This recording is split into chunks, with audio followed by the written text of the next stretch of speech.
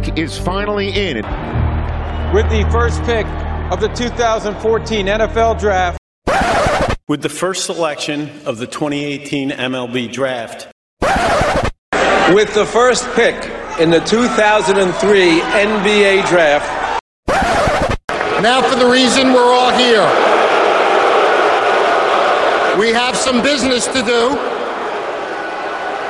The first selection. We are back after exciting week 3. Very, very exciting. I was like tingly, all kinds of football. You had the heroine of a game with Baltimore and the Chiefs. I thought it was phenomenal, man. It was great. What a great football weekend. How you doing, Vince? How's it going, brother? Welcome in, y'all. I'm doing all right. It was a good week 3, aside from my Jets getting smoked. But you are listening to the First Pick podcast. It's your boy, Vinny Goombats. You know where to find me. Twitter, Instagram, at Vinny Goombats, VINNYGOOMBOTS. And you can find the podcast on Twitter, Facebook, Instagram, at the First Pick Pod. Welcome in to the Week 3 recap. Big Kev, where could they find you and where could they listen to us at? No problem. At Biggest Boss 76 on Instagram, on Twitter. And did we tell them where they can listen? We did not. That's SoundCloud, that's you. Podcast Addict, Spotify, Podcoin, and Apple iTunes. More to come. I've been researching other places where we can put it. Stitcher. And also Google Play as another one. Google Play, we're going to get on that, y'all. So we'll add another 2 of those. So hopefully we can reach anybody, anywhere, with any phone. It won't matter, but go ahead. Get into those stats, man. So we're going to do this week 3 recap. I got a bunch of things for you guys. We're going to start off with some of this do-re-mi action. All 5 underdogs on the late afternoon card covered on Sunday. Wow. 4 of them won outright. That's the Carolina Panthers +2, won outright. The New York Giants +6.5, won outright. Houston Texans +3, won outright. And the New Orleans Saints +4.5, won outright. I doubled down on those boys. You did. And the Pittsburgh Steelers +6.5 covered the spread, but did not win outright. That's the only team there. Speaking of the New York Giants, Danny Dimes Jones. He's been donned the nickname early already. I thought I was the first one to come up with it, but it was all over Twitter. I said it on the last pod. Danny Dimes? Okay. So Danny Dimes and Luke Falk made their starts for both New York teams on Sunday. It was the second time in history that the two teams have had quarterbacks make their first NFL start on the same week since week 3 of the 1987 strike season. Then it was replacement players David Norrie and Jim Cochiera. And there's a 99.8% chance I butchered both of those names there. So I'm sorry, guys. After 47 games, that's aside from the Monday Night Football game that was played last night, the road teams are 63.8% against the spread. The home teams are 34% against the spread, with one push in there being Detroit and Arizona, week 1. Unders are hitting at 55.3%, and overs are hitting at 44.7%. This is really off of just one flat line as far as the spreads go. Everybody has a different, point or two here or there, so your numbers might be a little bit skewed there. But giving that stuff out there so you guys could get an idea. Right now, road teams against the spread are killing it.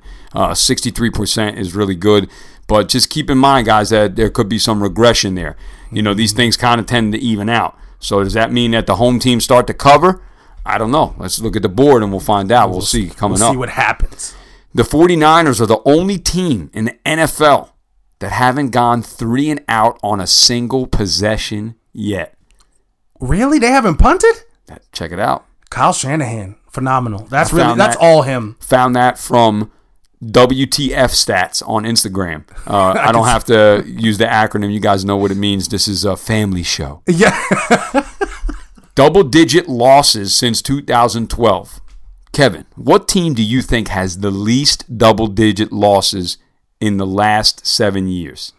The least double-digit losses. And before you make a guess, just take a minute. We're not going to give any dead air out there, but try to think of it. Give you a second. I'm going to start, while you're thinking about that, I'm going to give you the bottom 5. And it hurts me to say it.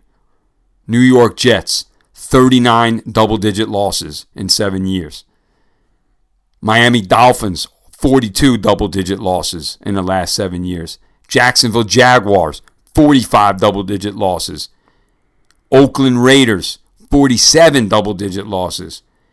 And the worst team in the last 7 years with double-digit losses, the Cleveland Brownies with 50. Kev, did you come up with it yet? I'm going to go with the Denver Broncos. Seattle Seahawks. Crap. In the last 7 years, y'all, listen to me. Listen to what I'm saying. This is really good information. In the last 7 years, the Seattle Seahawks have only lost 3 games by double digits, and it came this Sunday at home. Who's been their quarterback for the last 7 years? Your boy, Danger Russ. I'm telling you, he keeps them in games, I agree. bro. I agree. And he also had the Legion of Boom, so I don't want to take that away from them. Of course. It makes life a whole lot easier when the other team can't score. Yeah. Next team behind that, come on, y'all. We could gather this one. New England Patriots, 8 double-digit losses in the last 7 years. Next, Pittsburgh Steelers, 14 double-digit losses. Baltimore Ravens, 15 double-digit losses. And to round out the top 5, the Kansas City Chiefs with 18 double-digit losses in the last 7 years. I got that stat from NFL Detailed on Instagram. They put out some good stats out there. I'm going to promote those people even if I don't know them, because I'm not biting off... because I'm not coming up with this stuff myself. There's people out there that do this creative things, and if you want to find those stats, those are the people to follow. Last one.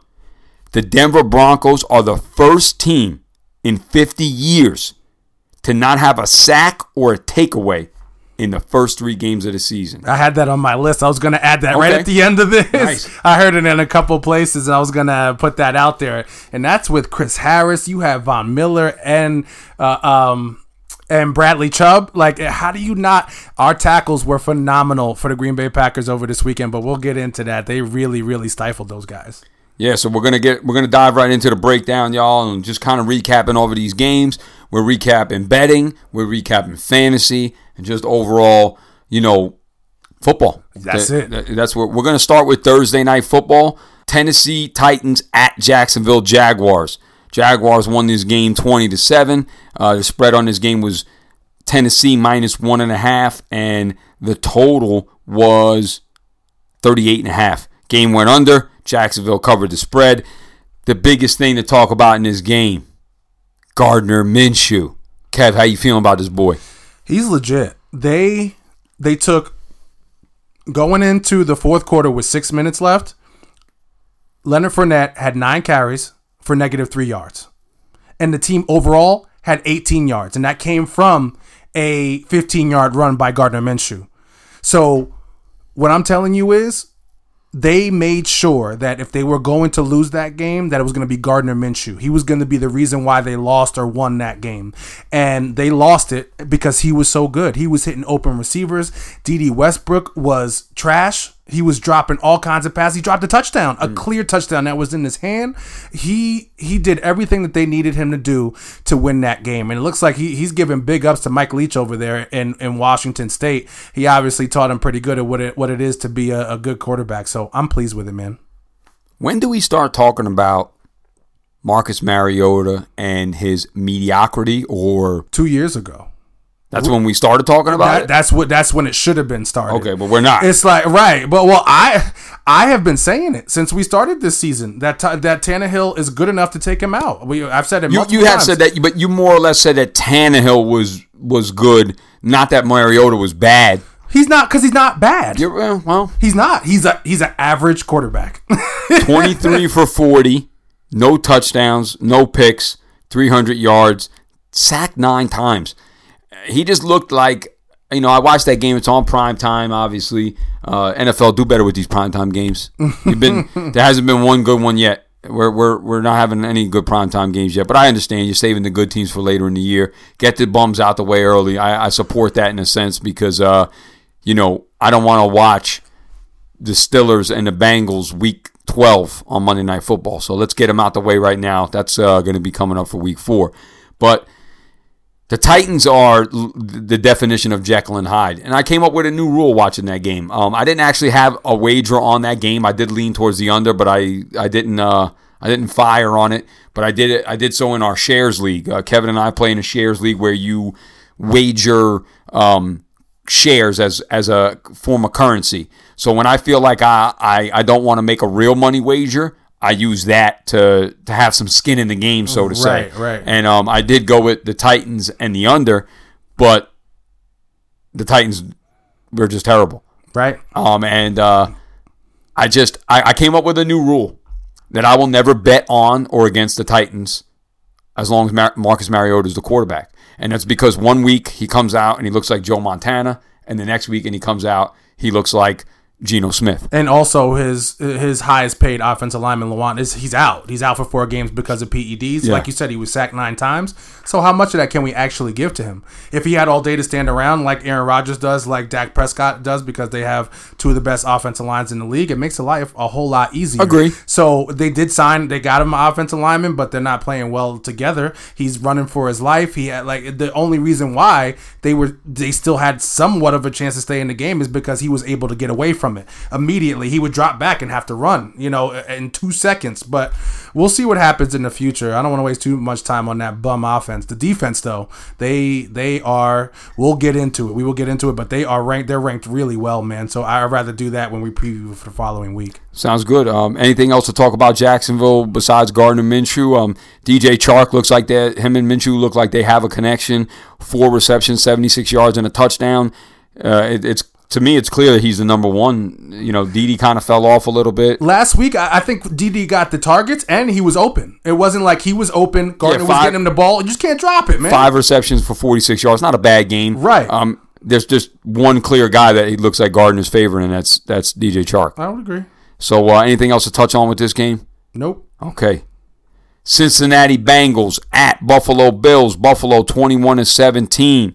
The spread on this game was Buffalo -6. The total was 44. Bengals cover the spread. Game stays under. Kev, what are you taking away from this game? The Buffalo Bills defense is just ridiculous. They are flat out ridiculous. They got back into this game because of fewer mistakes that happened during the game, but they winded up closing them out at the end. The cornerback, White, for the Bills, I can't say he's just a good corner.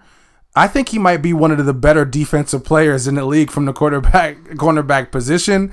He played really well for them on Sunday, and it looks like Dalton's by himself. He's alone out there. Mixon did have a few spots here and there, and it's not his fault. The offensive line there is atrocious, and everybody else is taking the fall because of that. I don't think the Bengals are as bad as they look, but I think Buffalo has a real chance coming into this weekend. I can't wait to watch them versus the Patriots. I think it's going to be good.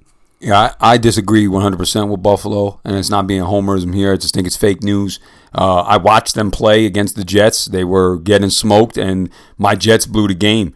They have probably played the 3 worst teams in the NFL, arguably. 2 0-3 teams and a 1-2 team. They don't impress me. Their offense is not scary. However, I will agree, their defense is good. And they're going up. We'll talk. We're not really here to talk about previews because that's going to be in the next episode. But when they go up against the Patriots, they have a great defense too. But that's also because the Patriots played the Dolphins and the Jets. Their defensive numbers can be skewed. So I'm not crazy about this Buffalo team's offense yet, and they're going to play a real team here, and we're going to see that coming up this week. The Bengals, it's scary. Their leading receiver with 6 receptions was a guy named Auden Tate. I didn't know that. I didn't see the guy making a lot of moves out there, but 6 receptions for 86 yards. He had more yardage than Tyler Boyd. Tyler Boyd 6 for 67. And like you said, that offensive line looked so bad there in Cincinnati. And Joe Mixon was shut down the entire game, and he had 1 pass catch go for I think it was 20-something yards for the touchdown, and that brought him into fantasy relevance. But other than that, 15 attempts, 61 yards. that I'll give credit to the Buffalo defense. They have the cornerbacks there. They do have a good defense, but I don't trust this offense. They do have a great home field advantage, and there was a point in this game where Cincinnati was threatening to win the game. And Tom Brady struggles with them a good amount also. Oh, yeah, especially up there in Buffalo. It's going to be a tough game. This is not going to be a rollover. It's just that I don't know if that offense can get the job done, and I'm interested to see. However, if I had to choose between one of the two teams winning, because they're both divisional rivals, I can stand either of them. I definitely would like to see Tom Brady go down. So I think the Buffalo Bills are the fakest 3-0 team out there right now. Bengals, they're in trouble. We kind of saw this coming. They looked good week 1, and that was about it. They did fight hard in this game, though. And they're still playing without, obviously, their best receiver in A.J. Green. But John Ross was back to being John Ross. 2 good games in a row, and now we don't know what to do with this guy. What's your feelings with him? We can't. I don't put any onus on. Only time I could say a player is, well, John Ross had a bad game. John Ross didn't have a bad game. Buffalo Bills made sure John Ross had a bad game. I feel like there's a difference between that. Now, if John Ross goes up against one of the worst pass defenses in the league and he comes up short, then we have a John Ross problem. But when you go up against these boys, because you have to think about it, the Bills defense is quite often left with short fields. Mm-hmm. There's still a top 3 defense in the total league given the worst field. Now, I will say Josh Allen has also improved. He ain't good enough yet, but he has made a clear jump from what he was his rookie year to what he is now. I could agree to that. And I think they're projecting to the future pretty well. I could agree to that. Anybody else on the Buffalo Bills team that's impressing you? Frank Gore, old man time, still 14 carries, 76 yards and a touchdown, 5.4 yards per carry. He's timeless. He continues to play well. But other than that, no. Beasley did what Beasley does, 8 catches, 48 yards, just catching him up, still 12 points. He's a PPR monster. I think when we get to more in our fantasy breakdown stuff, but we recap everything here, guys. But you want to roster him. I think he's definitely a good flex start. You're getting 8 points off the rip. Every week he's getting 5 receptions. So right there's 5 points. He still hasn't gotten in the end zone yet, and when he does, he could drop a 20-burger at any point in time. To me, he's just a commodity waiting to blow up. So, roster him, and if you're in wide receiver trouble, that's a guy you might want to start. I don't know about this week, because the Patriots defense, this is a game that when we do get to it, it's going to be a real tough game to handicap from any angle you want to look at.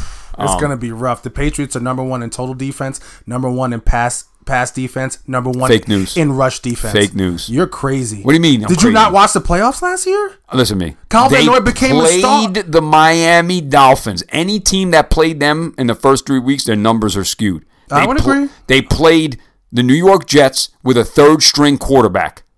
Their numbers are skewed. The only game that has any relevance to me is the first game when they completely shut down the Steelers. And that's because they don't know what they're doing there yet. But they did have Big Ben, and it was week 1, so they have plenty of time to plan for it, and they only put up 3 points. I'll give them the respect there. But to play the 3rd-string quarterback of the Jets in his first ever career start, and the Miami Dolphins with Fitzmagic and Josh Rosen, give me a break. Fake news.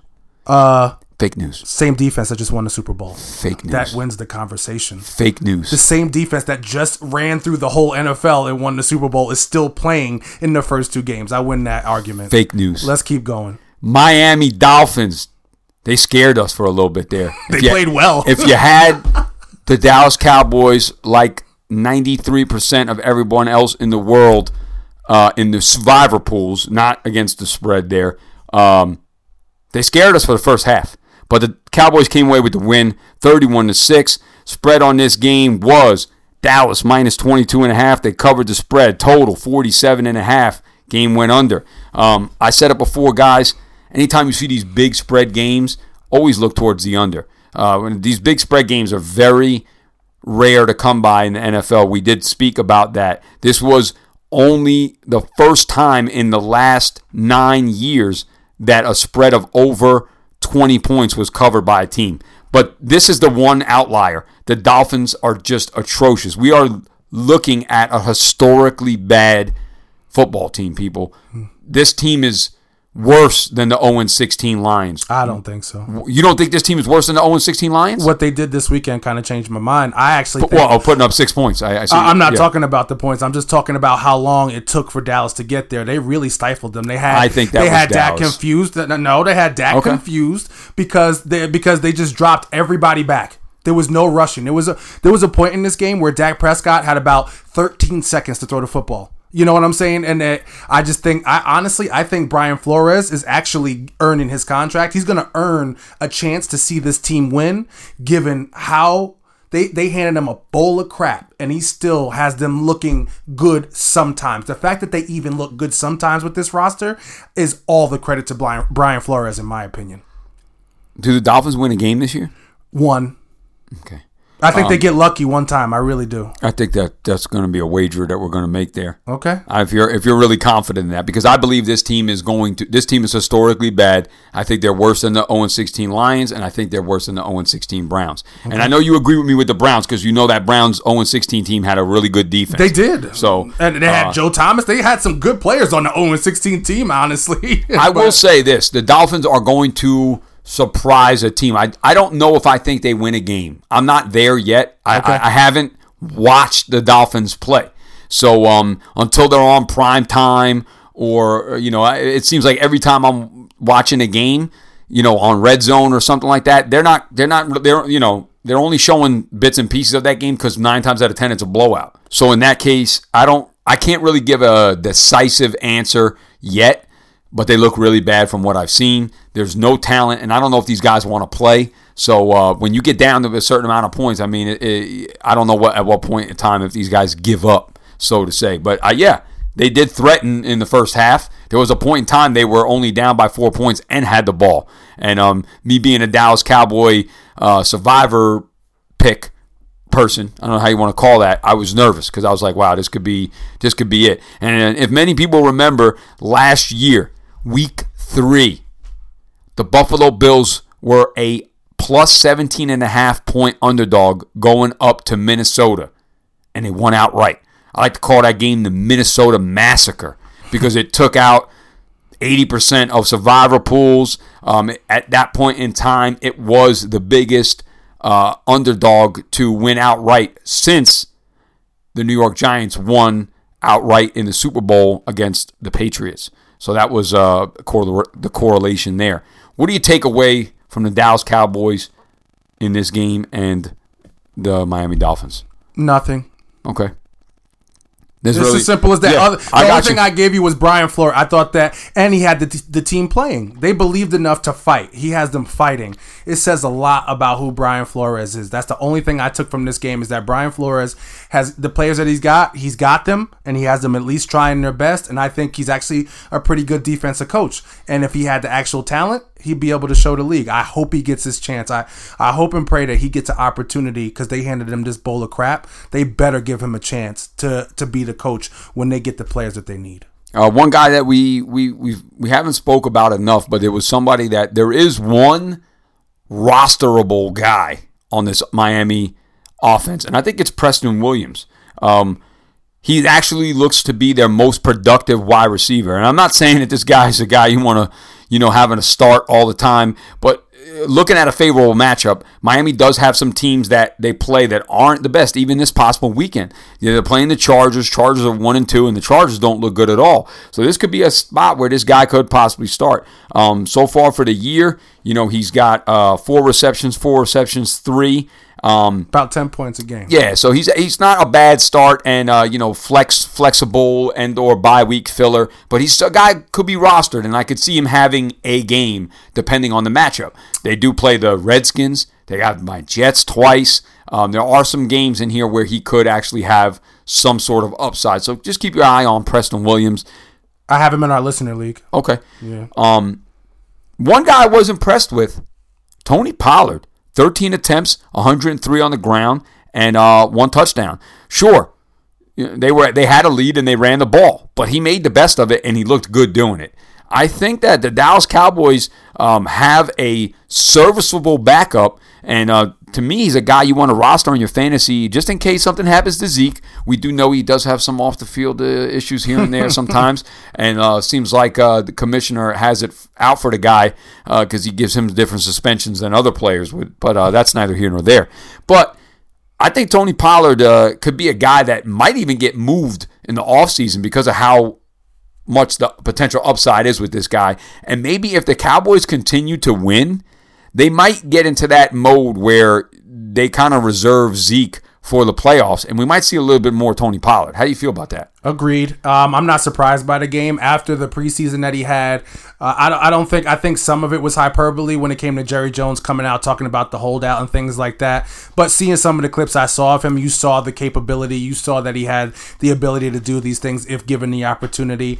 I still did believe them when they said that if we had to go with Tony, we would be okay with that. I think they saw that in camp. So I'm not surprised, but I am with you. I think he will come in on these games where they have blowouts. He's going to get more carries. I think he earned by getting that amount of time. It's hard for a coach to look at somebody who's going to produce this way. I can keep my guy fresh, my guy who I know is going to have to carry us once we get there, once we get to those tough games, and then why not give Tony the ball? And maybe he explodes because he obviously has the big play ability, but I'm with you. I agree. We'll see what happens with him moving forward. Yeah, and then, obviously we understand. They were blowing them out in the second half. Dallas finally, it looked like they woke up. You know what I mean? They got it together. So we could get why we got a healthy helping of Tony Pollard.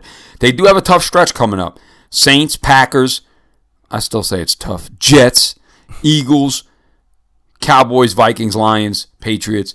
But if there's a spot where they have a solid, 2-touchdown lead, and it's maybe first down, I could see Tony Pollard getting the run there. So there's somebody to keep your eye on, and I think that, they found out they have a good backup behind Zeke. And I think anytime you have options, it's always a good thing. Agreed. Next game, the Cheeseheads, the Packers, Big Kev, 27-16. They defeat the Denver Broncos. The total on this game was 40 deuce. The spread, Green Bay -7. Green Bay covers the spread, and the game stays under. Kev, I'm going to let you take this one away because this is your team. You were afraid of the Broncos. I'll give you that. You gave them respect. There was a few times they were threatening. What do you got? I loved it. The offense came out and played better. We still are not there, but each game you incrementally see Aaron Rodgers, you incrementally see Matt LaFleur, you incrementally see that we're getting better. But I will say in this game, the one thing that I do have, 2 of those touchdowns that we scored came from the defense having turnovers from Preston Smith and also from Zadarius Smith. They both had they caused fumbles down in the goal line, and we scored short goal line touchdowns off of that, which 100% helped me out in fantasy because I have Aaron Jones, love Aaron Jones this year, but I'm happy. Our defense is something special. You know what I took big from this game other than the fact that David Bakhtiari, the best left tackle in the league based on Pro Football Focus, he does not lose. He wins, I think, almost 93 or is like 93% of all of his one-on-ones, and that includes with Von Miller, Khalil Mack, and the rest. And then we have another tackle who is also phenomenal, and he grades out at 89% of his one-on-ones. They did really well. They kept Von Miller and Bradley Chubb off of Aaron Rodgers. And after the game, Aaron Rodgers said, he's like, I'm feeling good. I'm going to go home and have a glass of scotch. He's like, I was touched one time today. He's like, I feel good. Usually going into Thursday, he's like, I'm sore. I'm not feeling good. He's like, I feel great. He gave so much props to his boys because he's like, I was just chilling all day. That, and he was pissed.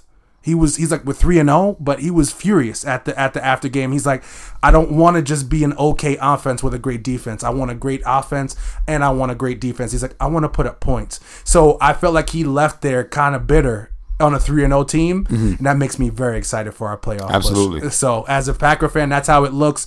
I thought Joe Flacco showed up pretty well. They tried their best there. He did throw a pick, no touchdowns, 213 yards. He was efficient with the football, 20 of 29.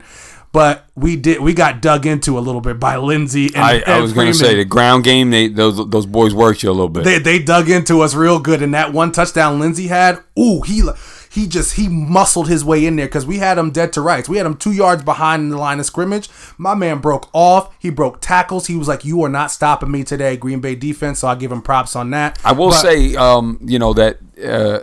Your defense looks great. Not only did you call that, not being a fan, this is fan bias, you did say their defense was going to surprise a lot of people. I even had them in a DFS lineup probably every game.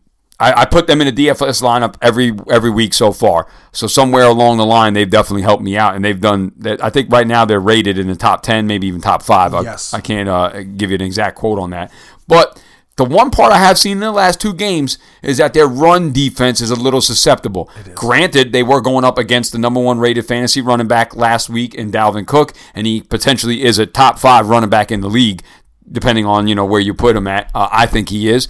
This week, Lindsey and Freeman combination did gash them, but at the end of the day, you're 3-0. The attitude I like that you have is the same one that A-Rod has, and that's, we're 3-0, but we could be better. Right. And I like that. I think that's a good attitude to keep no matter what you do in life. You know what I mean? Giving some insight here, I crushed the books this weekend. So I'm going into this week like, what could I do to get better? Because I know usually after a good week, sometimes it's a bad one. You know what I mean? So being 3-0, you still got to get better, and that goes for fantasy as well, too. Just because your team's sitting at 3-0, don't get fat and happy, boys, because that's when it gets in trouble. Boys and girls, excuse me. And just to add to your defense, I agree. We're not big. That's the problem. We sent away Mike Daniels to the Lions at the beginning of the year. I didn't really like that, but it saved us a good amount of money.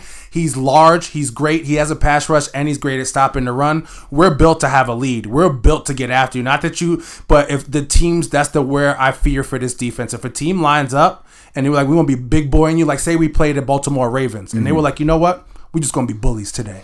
We might have a tough day on some of those days because we're not heavy. We're fast. We're versatile. We're a lot of those things. But heavy is not one of those things. And most of the good run defenses have really big guys up front who are good at stopping the run. But other than that, I'm pleased. Okay. We'll see how it goes moving forward. But I think we'll be good for the future. Short week for the Packers. They got the Thursday night football game. But Denver, Flacco's doing what he can. I think the Lindsey-Freeman combination is working out pretty well. I know Philip Lindsay had a great fantasy week, but he's somebody that I'm kind of a little skittish on. We actually had him 2 weeks ago as our Against It and our With It or Against It segment on our Fantasy Frenzy episodes. We hit the nail on the head there.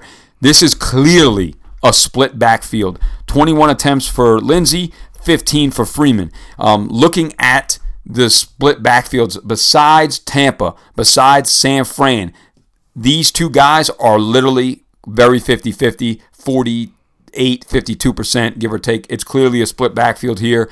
Emmanuel Sanders, rough game, 2 receptions, 10 yards. I had him in fantasy, killed me. Courtland Sutton looks like the solid number 2, as Kevin would say, the guy next to the guy. Courtland Sutton, 5 receptions, 87 yards. Lindsey, 4 receptions, 49 yards. I just don't think this offense has enough. And since when we opened up the show, I talked about this defense. They're not getting it done despite all the names. What do you feel overall about this Denver team and where are they going?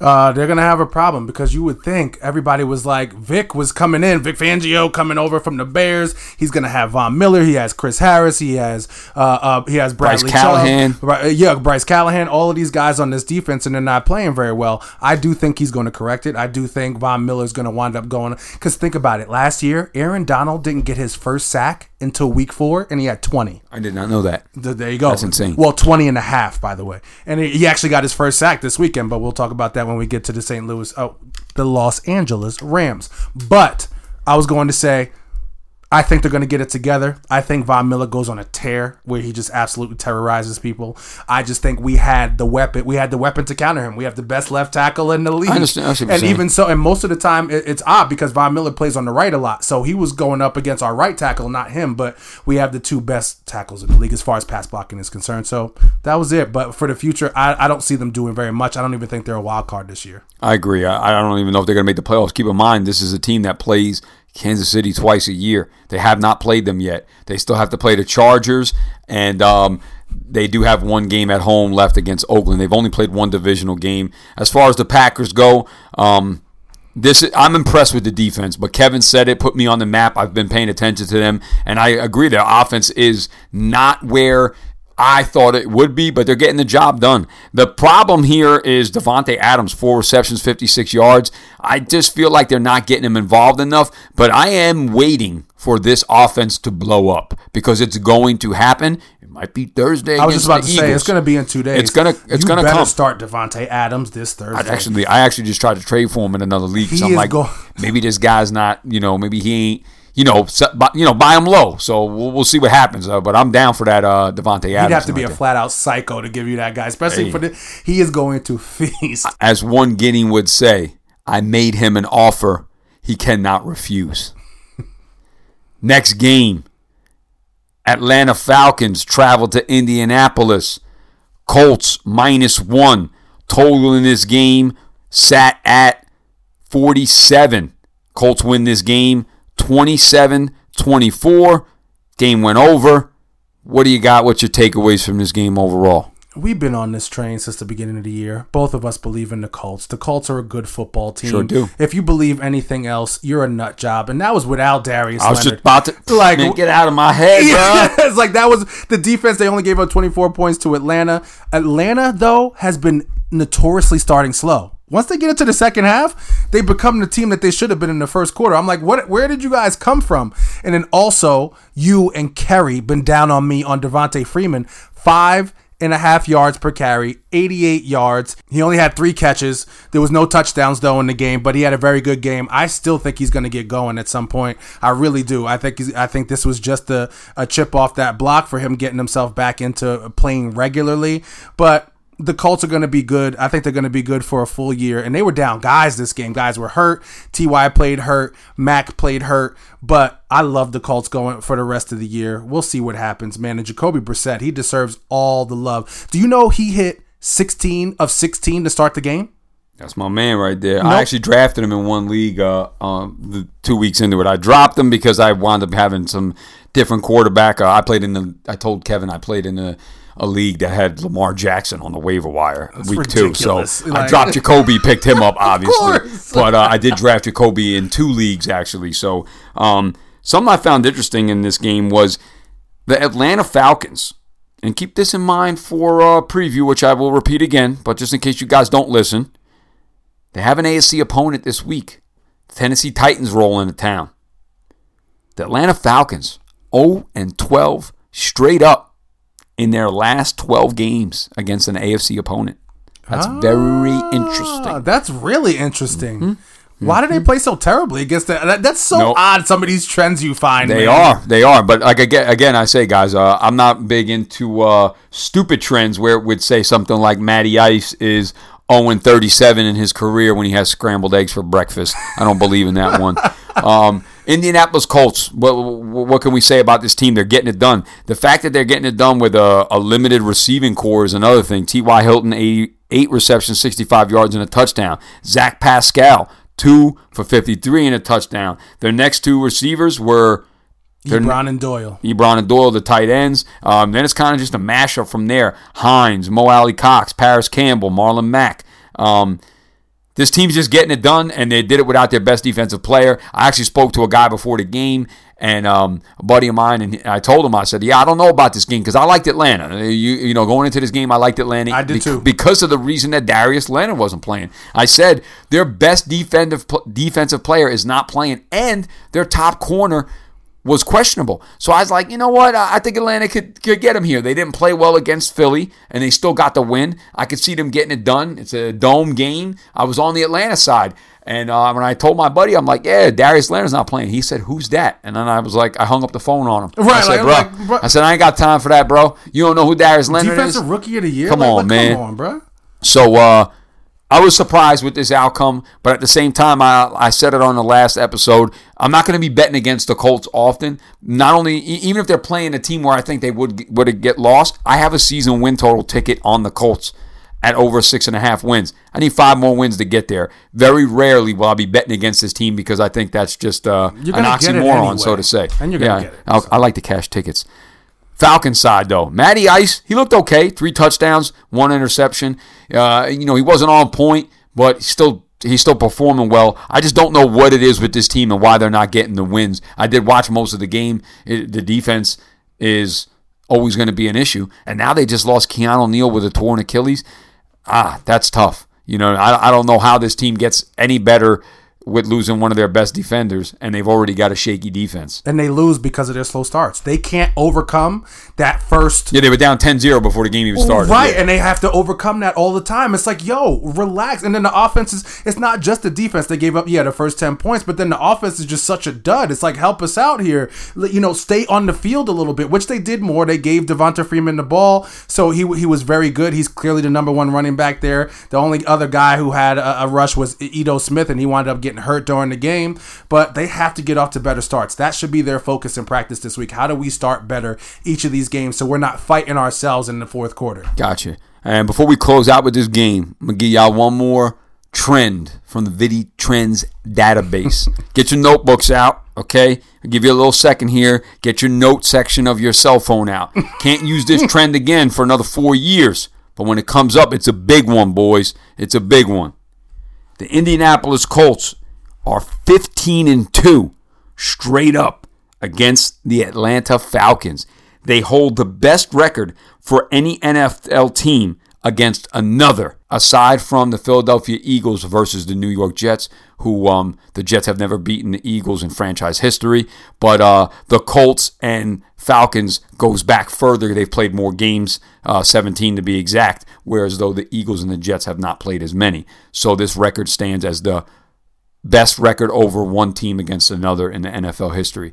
Keep that in mind. Unfortunately, I wish I knew about that trend beforehand. I found out about it afterwards. A lot of these trends that I find, sometimes these people don't release them until afterwards because, you have to look at the betting market like a stock market. And this is an angle that you could have used going into this game saying, wow, the fact that the Falcons haven't beaten the AFC's team in 12 tries, and then you have this trend, that's a lot of stuff leaning towards taking the Colts. So now that I know this stuff, it'll be put in next 4 years from now. Next game, Baltimore. That's how they say it down there. Baltimore Ravens at the Kansas City Chiefs. Chiefs win this game 33-28. Spread on this game was Chiefs -6. Baltimore covered the spread. The total was 50-2.5. Total went over. What'd you take away from this game, Kev? My number one takeaway, I think Andy Reid is one of the best coaches who's ever come through the NFL. And they made a clear decision during this game. Andy Reid and his defensive coordinator said to everybody, I rather Lamar Jackson run the football than throw it. They made a clear choice about that. That says everything that you need to know. So if you have Lamar Jackson on your fantasy squad, you keep him, because if Andy Reid agrees that he rather the best athlete on any football field on any planet that you could think of. We haven't met aliens yet. So as of right now, Lamar Jackson is our alien, and on any football field, he's the most athletic guy. You saw it on that run that he had. He had two guys within 5 yards of him, and he made them both look stupid. And Andy Reid's like, you know what? I can't have this guy throwing the football because that's how we will lose this football game. That was my biggest takeaway. I loved it. I had the chills talking about it because I love Lamar Jackson and I want him to shove it up everybody's behind who said that he was a running back, he's a receiver, and all these other things. The other thing is Patrick Mahomes is ridiculous. He's another alien. He's on the all alien team. He is one of two people who have went 3 straight games with 300 yards and 3 TDs and no interceptions. Who's the other guy? No clue. Tom Brady. Who's that?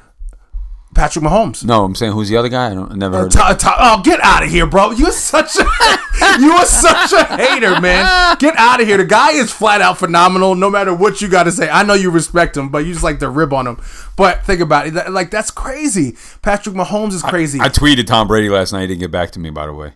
The future of the NFL is in such good hands. Between these two guys, you have Dak Prescott coming up. I think Kyler Murray is just a volcano waiting to explode. We'll get to that. Me and Vince have a lot of thoughts on that. But it was such a great game. I loved it. Where are you at with these boys? LaShawn McCoy, by the way, came back from the dead. Phenomenal day. But go ahead. Yeah, you know what? I'm going to take my... Hold on. I'm taking my foot out of my mouth because I was calling him Shaky McCoy earlier. But you know what? That he was Shaky McCoy with the Bills. When he got back hooked up with his boy Andy Reid, and for some of you guys that don't know, Andy Reid drafted this boy in Philly. If you didn't know that, I don't know what's going on. You might not have been involved in football that long. But Andy, with his boy, he's back. You know, and Shady is a viable fantasy option. He looks great in the pass game. He looks good on the ground. 8 rushes for 54 yards and a touchdown. And he also had 3 receptions for 26 and a touchdown. He looks real good. The first thing I'm going to take away from this game is the Chiefs. They're the Chiefs. I've said this for a long time, though. I don't care how dominant they are in the regular season. I don't care about how good Patrick Mahomes is. This team is very good.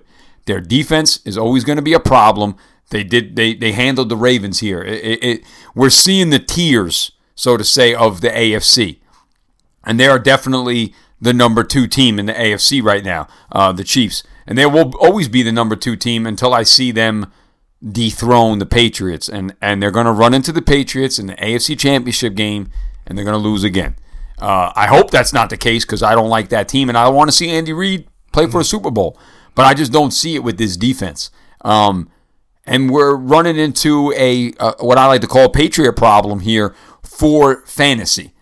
Let me tell you their running backs. Darren Williams or Darrell Williams. I don't know. There's 2 of them there. Darrell? And the other one's Damian. And Damian is the Damian one who got hurt. Play. Yes. Darrell Williams, 9 rushes, 62 yards. LaShawn McCoy, 8 for 54. Mahomes had a few. Darwin Thompson, 4 for 8. And then you got the receivers. Mecole Hardman, 2 receptions, 97 yards.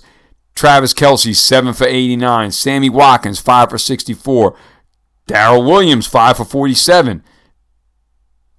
That sounds like everybody's having a good day. What are you talking about? The problem is, who has a good day next week? It's going to be all of them. It looks like everybody. Travis Kelce, 7 for 89. That's 15 points. Well, Trav is always going to get his, but last week, Demarcus Robinson was the man. This week, 3 receptions, 43 yards, and a touchdown. Oh. What? What are you talking? That's 13. What are you talking about, bro? Okay.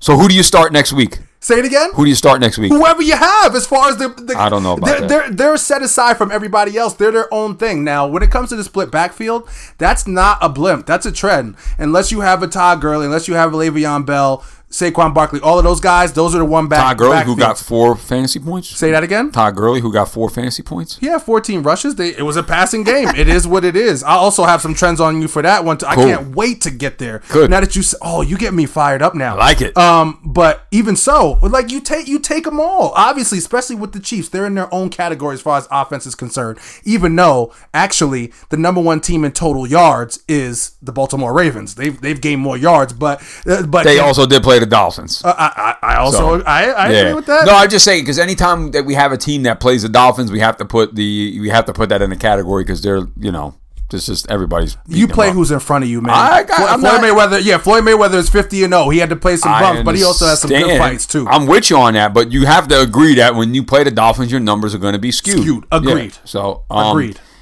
The Ravens side, Mark Ingram, look nasty. Yes, 16 for $103 and 3 touchdowns. That's awesome. The receiving, the offense looked a little crazy here, and I was a little shocked by how the Chiefs game plan for this defensively, and Jackson didn't look great. 22 of 43, 267 yards, no interceptions, no passing touchdowns. He didn't look horrible, but they definitely had a good game plan, and they bottled up. Any concerns for Lamar moving forward? I have a concern for Greg Roman.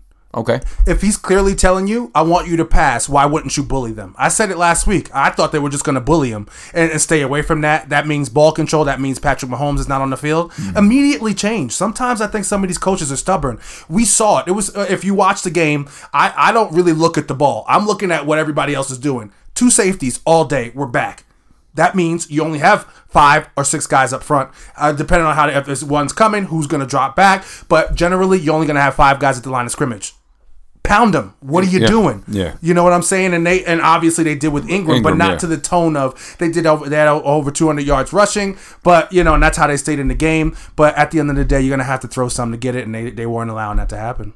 I always butcher his name. I have a hard time saying it. Harbaugh, Jim Harbaugh. I always say it wrong. Yes, you're right. I can't Harbaugh. say it right. Yeah, Harbaugh. Right. Yeah. Whatever. You know who the coach I'm talking about. I respect that dude. He's one of my favorite coaches. His brother, not so much, but him, he is. I had some questions for the guy though. Off the rip, first touchdown of the game, he went for 2. Later in the game, he was forced to go for 2 to try to get within scoring distance here. They lost by 5. Had he not gone for 2 in those 2 situations and they get 2 points, they're only losing this game by a field goal. They can kick a field goal at the end of the game to tie it. Eventually, that's, in my mind, what cost them this loss. Unless there was a problem with Justin Tucker, which I think he's one of the best kickers in the game. I don't understand why they started going for that. Maybe I could see, you're going to be involved in a shootout with the Kansas City Chiefs. You want to get as many points as you can. But that, to me, was a head-scratcher, and it came down to costing them at the end of the game where they had to go for a touchdown instead of a field goal. I agree with you on that, but he's human. He's a coach. And I get it. I'm with you. Everything you said is correct. He picked a side. He's like, we're going to go for 2 here. He made a choice. It backfired on him, but I think he'll be able to make those. He'll make those changes later. Yeah. I hope we get to see this again. I hope it comes back for us in the playoffs. I think we might see it in the playoffs again. And last time these 2 teams faced off, this is actually Lamar Jackson's only loss in the regular season was to the Kansas City Chiefs. Obviously, they fell to the Chargers in the playoffs, but it just seems like Mahomes and those boys are Lamar Jackson's kryptonite during the regular season there. Anything else you got from this game? Any other takeaways? Nope. Next game, Oakland Raiders at Minnesota Vikings. -9. Total in this game was 43.5. This game just went under by the hook, depending on what number you had here. Vikings covered the spread easily. They win by 20. What do you got, Kev? What's your biggest takeaway from this game? Waller is phenomenal at tight end. Okay. He's really good. He's tall. He's ridiculously athletic. He's going to be the guy they go to for the rest of the year. I'm sad I only have him in one league. I'm going to try to steal him from somebody else if I can in a league where I'm weak at tight end. The Raiders aren't going to be very good for the year. Josh Jacobs didn't do very well this week. Derek Carr was okay. He was 27 for 34, 242 yards, 2 touchdowns and an interception. There's really not much else to say. And the Vikings are the Vikings. Thielen has another good game, touchdown, 3 catches for 55 yards. There was the tight end, Irv Smith, who had a good game. You guys might want to put him a little bit on your radar. I know Kyle Rudolph is on a lot of your teams right now, but Irv Smith had a really good game. He had 3 receptions for 60 yards, no touchdown, but that's a really good start for a tight end. Rudolph only having 1 for 11. They're supposed to win this game, and they won it. Dalvin Cook was great, 16 carries, 110 yards, touchdown. Not much else to say about these boys. Minnesota's good. The NFC North is good. It's going to be a tough one in that division. Yeah, NFC North right now is the only division with 4 winning teams. They have the Packers at 3-0, the Detroit Kitty Cats, where I might be removing that name from if they continue to impress me. Detroit Lions sit at 2-0-1. The Bears are 2-1. I feel like I'm missing another team. Or I just said them all. Oh, and the Vikings are 2-1 as well. Yes. My bad. So that's the only winning division in football. The Vikings are a boring team. They play defense and they run the ball. But those boring teams win games. The only problem here, I'm going to get back to the same old song, is Kirk Bumjuice Cousins. He only attempted to throw the ball 21 times. He was 15-21 with a touchdown. They're not going to sling it there, and they shouldn't. They don't need to. They're winning games like this. They lost to you guys. And if any team decides, if Minnesota is allowed to keep Kirk at 20 to 25 throws per game, they can win the Super Bowl, without a doubt. If you have him throw over 25 times a game on a consistent basis, they will lose and they will not make the playoffs. Yeah, I'm interested to see what happens this week. They got the Bears coming up, so that's going to be a tough divisional game for them. They run the ball. They play defense. There's not much else to say about this team. My biggest concern is somebody that's actually been on my against it list twice so far already, and that's Stephon Diggs. Again, another dud. This guy had 3 receptions for 15 yards. What do you do with Stephon Diggs in your fantasy lineup? I say you can the potential is so big. That's a rough one. And all of these fantasy questions come down to who's next? Who is next up for you? If you don't have a better option, then you got to ride that boat, especially if you took him in those first 3 rounds, which I kind of like. I'll never understand those early receivers unless you're talking about a Hopkins or Julio, Michael Thomas, any of those guys. But if you took him, you got to ride with him. But if you have somebody who's outperforming them and they're doing it consistently, you sit them down and then make them your backup. In fantasy, it comes out, what have you done for me lately? That's what it comes down to. And if you got to sit them, you sit them. Going to the other side there, Darren Waller's balling. I mean, I think that's a great pickup. 13 receptions, 134 yards. I actually literally 5-10 minutes ago just made a trade with somebody because they have Darren Waller. They were able to give me George Kittle. They didn't need him, and I understand that, and that's why I attacked him with a trade because I'm like, this guy's got 2 good tight ends. He's probably going to roll with the better of the 2 as far as the volume. Me and Kevin discussed this briefly. I think George Kittle's the better tight end, but Darren Waller has the higher upside. He's clearly the number 1 option there with 13 receptions, 134 yards. Josh Jacobs, 10 attempts, 44 yards. Got any concerns there with him? What's your feelings on him and moving forward with him and his team? So far, 3 games, 45 attempts, 228 yards, 2 touchdowns, 5.1 yards per game. No problem at all. Yeah, I'll take it. I don't think that there's a need for panic yet with Josh Jacobs. The problem is you're playing on a bad team and you're going to be trailing a lot. Right. So you're going to have to abandon the run. If you don't get Josh Jacobs points early, you're not going to get them at all. That's where I side with that. Oakland Raiders, they're going to be better than they were last year, but they're not going to be doing much. They still have to play. They still have to play the Chiefs again, and 2 times with the Chargers. They got another East Coast game this week in Indianapolis. I don't see big things from this team moving forward. And as far as the Vikings, they're just going to be fighting right there. That's a tough division like we discussed. I don't got much more on this game. Too bad they don't have AB. They would have been better, but go ahead, man. Next up, I'm not talking much about this one. We know what it is already. New England Patriots taking on my New York Jets. Patriots win this game 30-14. Spread on this game was 20-something. Who cares? I don't remember what it closed at. It was like 21.5, 22, whatever. Listen, people, don't take those big spreads. This isn't college football, and you saw it. Yeah, it was a bad beat. Say what you want. I had a buddy text me, and he was like, "Screw your Jets. They just cost me money." And I responded to him, "That's a rookie." And this guy's been betting for a long time, so that's a rookie move taking them. They're not the Dolphins. There's talent on that team. They have one of the best running backs in the league, Le'Veon Bell. We have guys on defense. They're gonna fight. They're not gonna give up like the Dolphins, and they don't have talent. Sure, it caused a backup quarterback throwing a pick 6 for the Jets to cover the spread. That's the only reason why. But at the same time, that's why you don't take those big spreads. I'm going to tell you something. I learned at a young age, and this is college we're talking about. College, those big spreads are different because you need to blow teams out in order to move up in the rankings. That doesn't happen in the NFL. Those are grown men, and that means the other guys on the other side of the ball, they take pride in that. They don't want to lose a game by 50 points. They're going to come out there and try to fight. I remember one time, years ago, it was the first time I ever took a big spread like this. I had just started betting. USC was minus 42.5 points against Washington State. And I said, that's crazy. 42.5. I don't think I've ever seen something like that. Mind you, I was new to betting. I took Washington State plus 43.5. USC won 51-0. 43.5 points didn't cover the spread. And I learned right there I don't take big spreads, whether I'm on the dog or the favorite. Okay. There's not much to talk about in this game aside from... What, Kev? What are we going to say? There's really nothing else to talk about. Tom Terrific, he was really good. He had 300 yards, 2 touchdowns, 103 QB rating.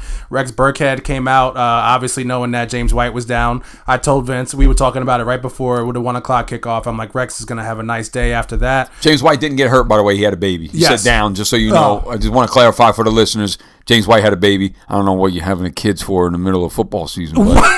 Whatever, bro. I bet you some coach said that to him, too. I would. If I was on that coach's staff, I'd look right like, come on, bro. What? When's your wife due? Get out of here. October? You're nuts, bro. Yeah. Hey, man, I'm just a football fan, and me and my wife plan to have a baby in the summertime. I ain't having no baby during football season. And now that AB is gone, I think you could focus in on these receivers now. I think you could be happy starting Gordon, Edelman, and actually, I think you might be good starting Dorsett. I was gonna ask about him, yeah, especially because Edelman's questionable. We don't know what the injury is. He'll probably wind up playing, but if he doesn't, Dorsett and Gordon. And then White, he'll be back, and he always does what he does. He gets you that 10 to 12 points. But that's it, man. We can keep it moving. Next up, Detroit Kitty Cats taking on the Philadelphia Eagles. Spread in this game was Detroit. It closed at Detroit plus 5. It opened up around 6 or something like that. Detroit won this game outright 27-24. Total on this game was 45.5. Went over the total by just a smidge. What are you taking away from this game? I guess everybody's going to look at this and say Detroit is, wow, they're looking good. I agree with that one. And then some people will say, oh, wow, Philly's 1-2. They're hurt. Relax. When they get their boys back, it's going to be much different. Maybe they'll make a trade. The one place where the Eagles are really bad and they need to get better, they need to trade, they need to figure something out, is at cornerback. Other than that, all the other positions are just hurt. As far as fantasy is concerned, their backfield is always going to be a hodgepodge. You don't know what it's going to be. Jordan Howard scored last week. Miles Sanders had a decent day on the ground. He did. Yeah, he showed why people were taking him in fantasy and what's up next for him. But he also had 2 catches for 73 yards. Miles Sanders. That was a big one. Yeah. So he was. They were good. But I also think that Detroit is they're impressive. They are. Their defense is pretty good. I mean, even though they gave up 24 points here, their defense is playing very well. I mean, they are undefeated technically because they have that tie. But Detroit looked good, man. Stafford looked okay. He didn't really have a great game. 18 of 32, 201, 1 pass and touchdown. No picks. But the receiving core, you have that little shuffle there between Marvin Jones and Kenny Golladay. This wasn't Kenny Galladay's day. He's still the number one. He's still the dominant guy. But they have the guy next to the guy. And Marvin Jones had himself a day. 6 receptions, 101 and a touchdown. And then, you had your little Danny Amendola, 4 for 37. How'd Kerryon Johnson do? Kerryon Johnson did pretty well. What? He had 20 attempts, 36 yards, and a touchdown. Oh, great. 20 carries for 36 yards, 1.8 yards a carry. And a touchdown. Real good. 1 reception, 7 yards. Oh, he is awful. And a touchdown. He is terrible. Like we put up a poll on the First Pick podcast about who was going to project better over the year. And me and Vince are going to put some sort of bet on this game. This guy stinks. He's awful. 1.8 yards a carry versus Devontae Freeman, who 5.5 yards per carry. Come on, against a good Colts defense. Who plays on the Eagles' defensive line?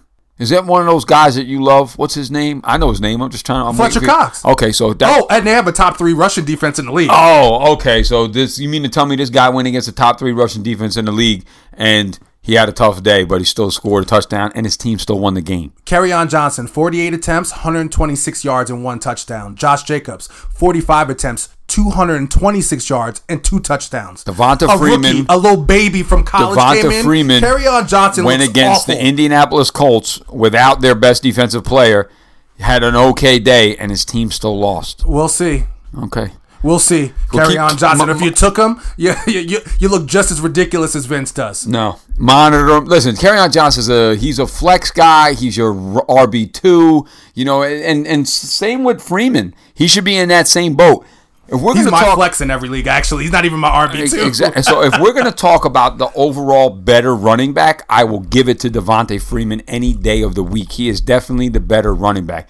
In that offense and the way that the Lions want to use Kerryon Johnson, that's why Kevin and I had made a wager. We don't know. We didn't put anything on it yet. Actually, we did, didn't we? Dinner. Oh yes, it was a dinner bet. So this is the bet. This is the bet here. It's going to be a double date. It's a season-long bet.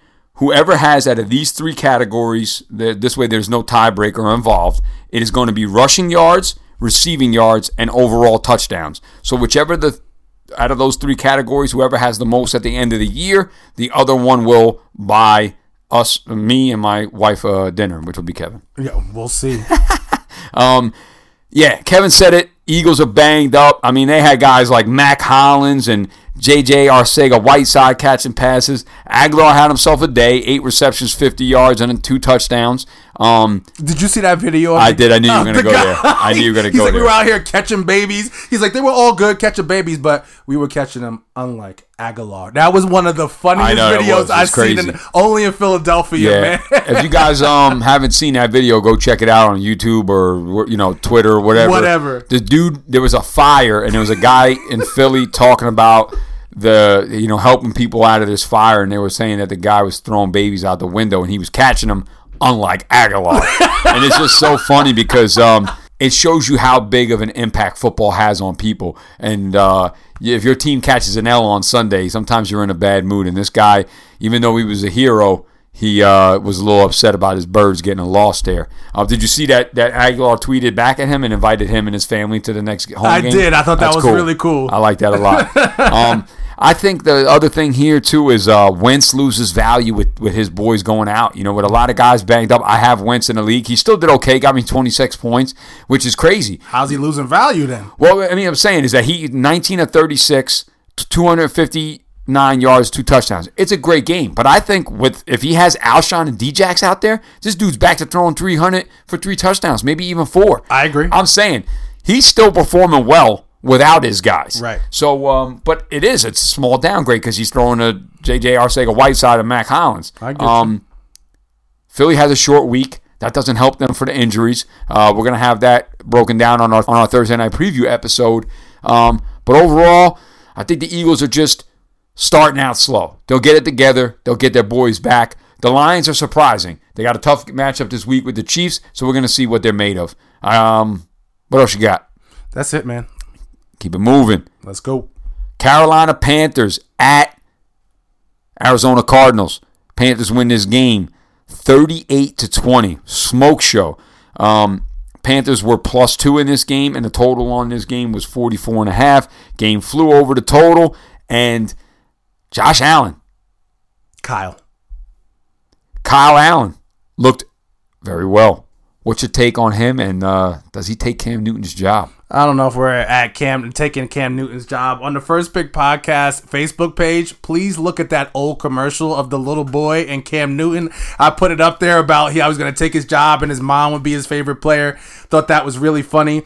But the guy played really well. He got the ball down the field. He got the ball into his best player's hands. Christian McCaffrey also helped him out with 24 carries, 153 yards, and a touchdown, one of them coming for 76. It was phenomenal. DJ Moore showed what he could be, even though that was his only catch, though. He had 1 catch for 52 yards and a touchdown. That's a problem because it wasn't much volume there. He seems to like Greg Olsen a lot, who had 6 catches for 75 yards and 2 touchdowns. Greg Olsen was on my Widget list, by the way. Just gotta point that out. He was. All right, then. Get it out there. Let people know. Vince knows what he's talking about. But they played well. My biggest issue came from the other side of the ball. If you have David Johnson, use him. Why am I screaming? Like, why do I have to tell you this, Cliff Kingsbury? And what we talked about when we covered the AFC West, Vince, in the divisional breakdown, I told you, I had talked about from all of his college years. Go back and listen to that, y'all. He averaged giving his running backs the ball 24 times per game.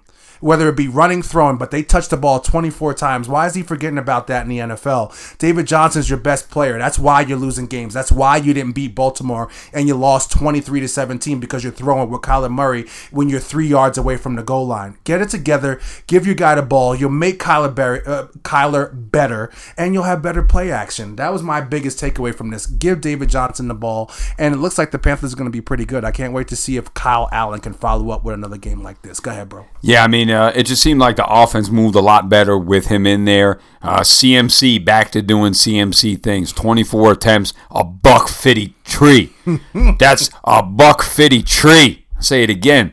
And a touchdown. Olsen was balling. Curtis Samuel looked good, 5 for 53 and a touchdown. The offense looked good, and their defense is not the best. But if you're going to put up 38 points, it's going to be tough to beat them. Let's take it for what it is, though. They beat the Cardinals. The Cardinals now fall to 2-1. Yes. Excuse me. Those tie records, they always screw me up there. I agree with what you're saying with David Johnson. They got to get him more involved. Kyler looked okay in the first half. He looked actually good. And the second half, he fell apart there. 30 for 43, 2 touchdowns and 2 interceptions, 107 yards in the air. They just went to full-on pass mode because they were down so many points, so I get it. And the Panthers have a top 5 pass defense, which doesn't help them at all. Bradbury, that's my boy. Sorry to cut No, you you're off. good. Bradbury's one of the corners over there. I just remember that. He's a real good one. Christian Kirk, 10 receptions for 59 yards. Not doing bad there. And the guy, another one, Larry the Legend, still balling. 5 receptions, 36 yards, and a touchdown. He looks great. I like to see. I always love Larry Fitz, man, and I always felt like he got a raw deal with the quarterbacks that he had over there. But I like Larry Fitz. I like Christian Kirk, and you're right. I think they need to get your boy David Johnson more involved there. Panthers, they're behind the ball. But that division's up for grabs right now. There's no dominant team. This is a time to make a run because the Saints are banged up. Even though the Saints are coming off a win, the division's up for grabs. Cardinals, We know what they are, man. They're not going anywhere. It's just about developing Kyler Murray. You got anything else left on this game? I love Kyler Murray. He's a volcano who is about to explode, and I'm gonna be there when that volcano explodes next year. I can't wait. Next game, the G-Men, New York Giants took on Tampa Bay Buccaneers. Close game right here. Giants 32, Buccaneers 31. I don't know what the total was. Give me a second. Flew over whatever it was, though. 47.5. Giants +6. They win the game outright. We know what the focal point's going to be. Giants lose Saquon 6 to 8 weeks. Insert Danny Dimes. What do you got? So this is from my notes. I put Daniel Jones, Tom Brady, calm. So I put that, right? And I try to take notes during the game for some of this stuff. And there was a time where he saw the blitz coming. This is what I took from him. He saw the blitz coming. He knew the guy was behind him. He knew he needed about 2 more seconds. He moved to the left a little bit, right? Chucks the ball and turns his body. Never looks at the big guy. He knew he was there, but never looks at him. Continues to look at the ball for a massive catch to Sterling Shepard down the middle of the field. It was phenomenal, and that told me everything I needed to know about him. He does not care about the pressure. He keeps his eyes down the field. He is accurate down the field.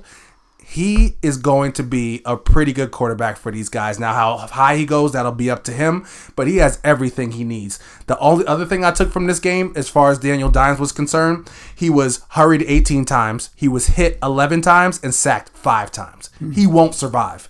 If that offense line doesn't get it together, you also have Saquon Barkley, who was out for 4 to 8 weeks, probably 8 weeks is my guess. They ain't going to probably do too much playing around with him and that ankle, but the kid was great. The first rookie quarterback, to have 2 rushing touchdowns and 2 throwing touchdowns in a game.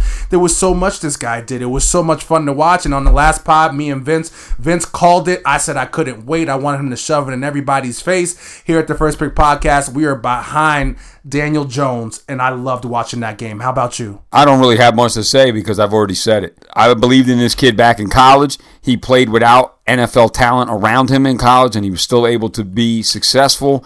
And I think the Giants got himself a quarterback here. Yeah, we got a 1-game sample size. This isn't jumping to conclusions. But keep in mind, this Buccaneers defense is not bad. They're a good defense, ran by a good defensive coach, and he was able to impress. And he looked great. 23 of 36, 336 yards, 2 touchdowns, and he also ran in for 2 touchdowns as well. The offense looked great. Evan Ingram, 6 receptions, $113 and a touchdown. Sterling Shepard, 7 for $100 and a touchdown. They even got the boy Darius Slayton involved, 3 for 82. That's a big boy, and he got wheels. Keep your eye on that dude, Darius Slayton, right there. He could burn it up, and he's a big boy too. I'll hop in there real quick. Another takeaway I have from this game: why did you think Janoris Jenkins could cover Mike Evans one-on-one? That's the only reason why he had the day that he had. And then they didn't change. They were like, let me continue to let Mike Evans eat Janoris alive. I get it. He's the number 1 guy. He does well. Go ahead. No, I want to interrupt. Who was your with it?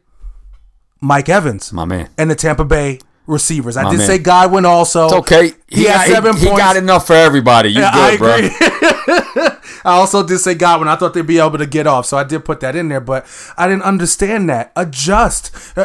People always say, Bill Belichick, yes, he's the great coach. I know you don't like that I reference him all the time, but it's so true. He does the simplest things. If he saw that, he would no longer allow it. First of all, that's his first choice, is to take Mike Evans out of the game, always. But if that was happening to him, he would adjust. Why wouldn't the Giants adjust? Why would you let that guy get embarrassed all day? You take him out and then live with whatever Godwin gets, and that's it. And your boy OJ showed up a little bit too. He got a couple catches. How you feeling about that? I was glad to see that he was revived, so to say. 3 receptions for 66 yards. Not the best game, but I'm glad they got him involved in the offense. But unless you guys are living under a rock, Mike Evans, 8 receptions, $190 and 3 touchdowns. If you had him in fantasy, he probably won you your league, won you your game. And if you had him and you didn't win, you probably had a really bad lineup in there, or got a real tough break. I know some people even had him and they probably got high score. That was a game right there. As far as these running backs go, though, Ronald Jones and Peyton Barber, This is a clear split backfield as Ronald Jones had 14 attempts for 80 yards and Barber had 13 attempts for 48 yards. I don't know, man. What do you feel about this Buccaneers team? Are they just below average or what? They're an average football team, but they should have won. They should be 2-1 right now. That's what they should be. I kind of feel bad for them because the kicker pushed it the other way. Yeah. It goes Daniel Jones. I would have been impressed with Daniel Jones either way, whether they won or lost that game. That's football. Like when they say it's a game of inches, I know it sounds cliche and it sounds stupid, but it's so true, man. It comes down to literally he missed a little bit right there and a little bit more left, and they win that game. But I like Tampa Bay. I thought Jameis was wonderful yesterday, but it also helps if you're going to give him one-on-one and leaving Janoris Jenkins by himself to his best receiver who catches everything. It's crazy to me to do. I agree with what you're saying. My outlook on the Tampa Bay stays the same. I think they're a little bit more improved from last year, but they're not going anywhere. As far as the Giants go, the future is bright. This nucleus is young. Daniel Jones, Evan Ingram, Sterling Shepard, and Saquon Barkley. They're all young boys. They're going to be there for a while. You got a veteran coming back in Golden Tate soon, and you still have Cody Latimer and this boy Darius Slayton. Giant fans, it's not going to be dark for that long. You do have a tough division, but this team, you could see some upside, and I definitely think Daniel Jones lights the fire, in this team, and the fact that the class act that I believe Eli Manning to be, because when he found out that he was benched, he just said, that's cool, let's get the kid ready. You know, and after the game was over, he hugged him. I respect that dude there, man, and I'm jealous. I wish I had a quarterback of that caliber, for me one day. Giant fans, the future is bright.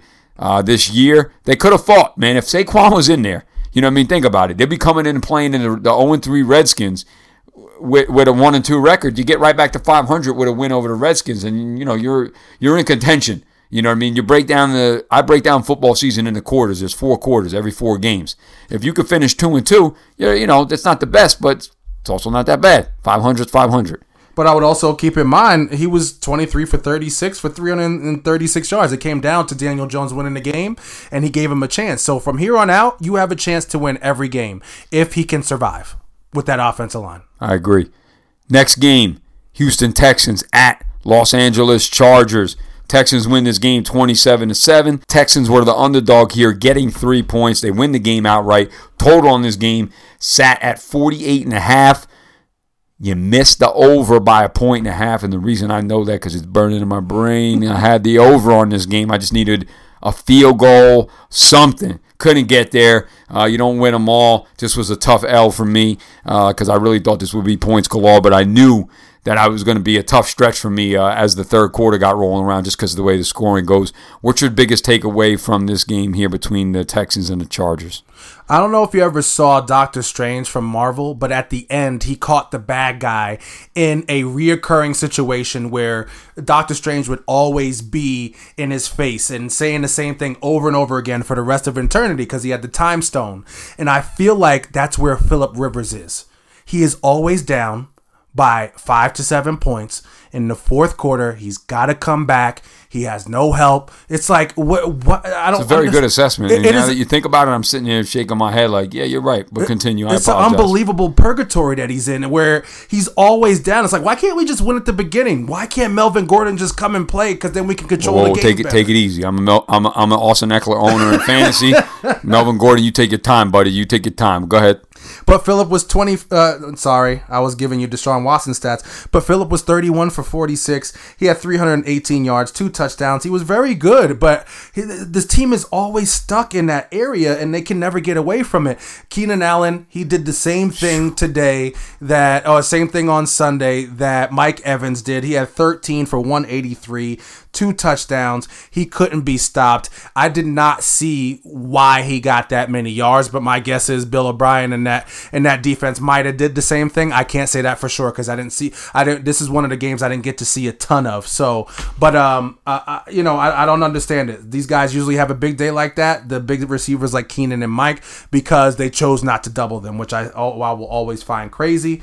But That's all I got for these guys. I hope Phillip Rivers gets a chance again to show himself in the playoffs, and we see what happens from there. And another person, Deshaun Watson, you said this actually on Sunday. He's another person who is not going to survive the season if they continue to pass block the way they pass block for this team. And he's still winning. It's crazy. Last year, Deshaun Watson was the most sacked quarterback in the NFL. And actually, he was only sacked twice on Sunday against the Chargers. But still, he was running around for his life out there. He did look good, though, 25 of 34, 351, and 3 touchdowns. He got it together. There's no run game here, and that's killing him. I don't know if it's because their offensive line hasn't gelled yet. I don't know what's going on there, but Carlos Hyde, 10 attempts for 19 yards. Duke Johnson, 2 for 2 yards. Their run game's atrocious, and it's not so much that the Chargers' run defense is that good. It's just that I don't think they could get the ball going.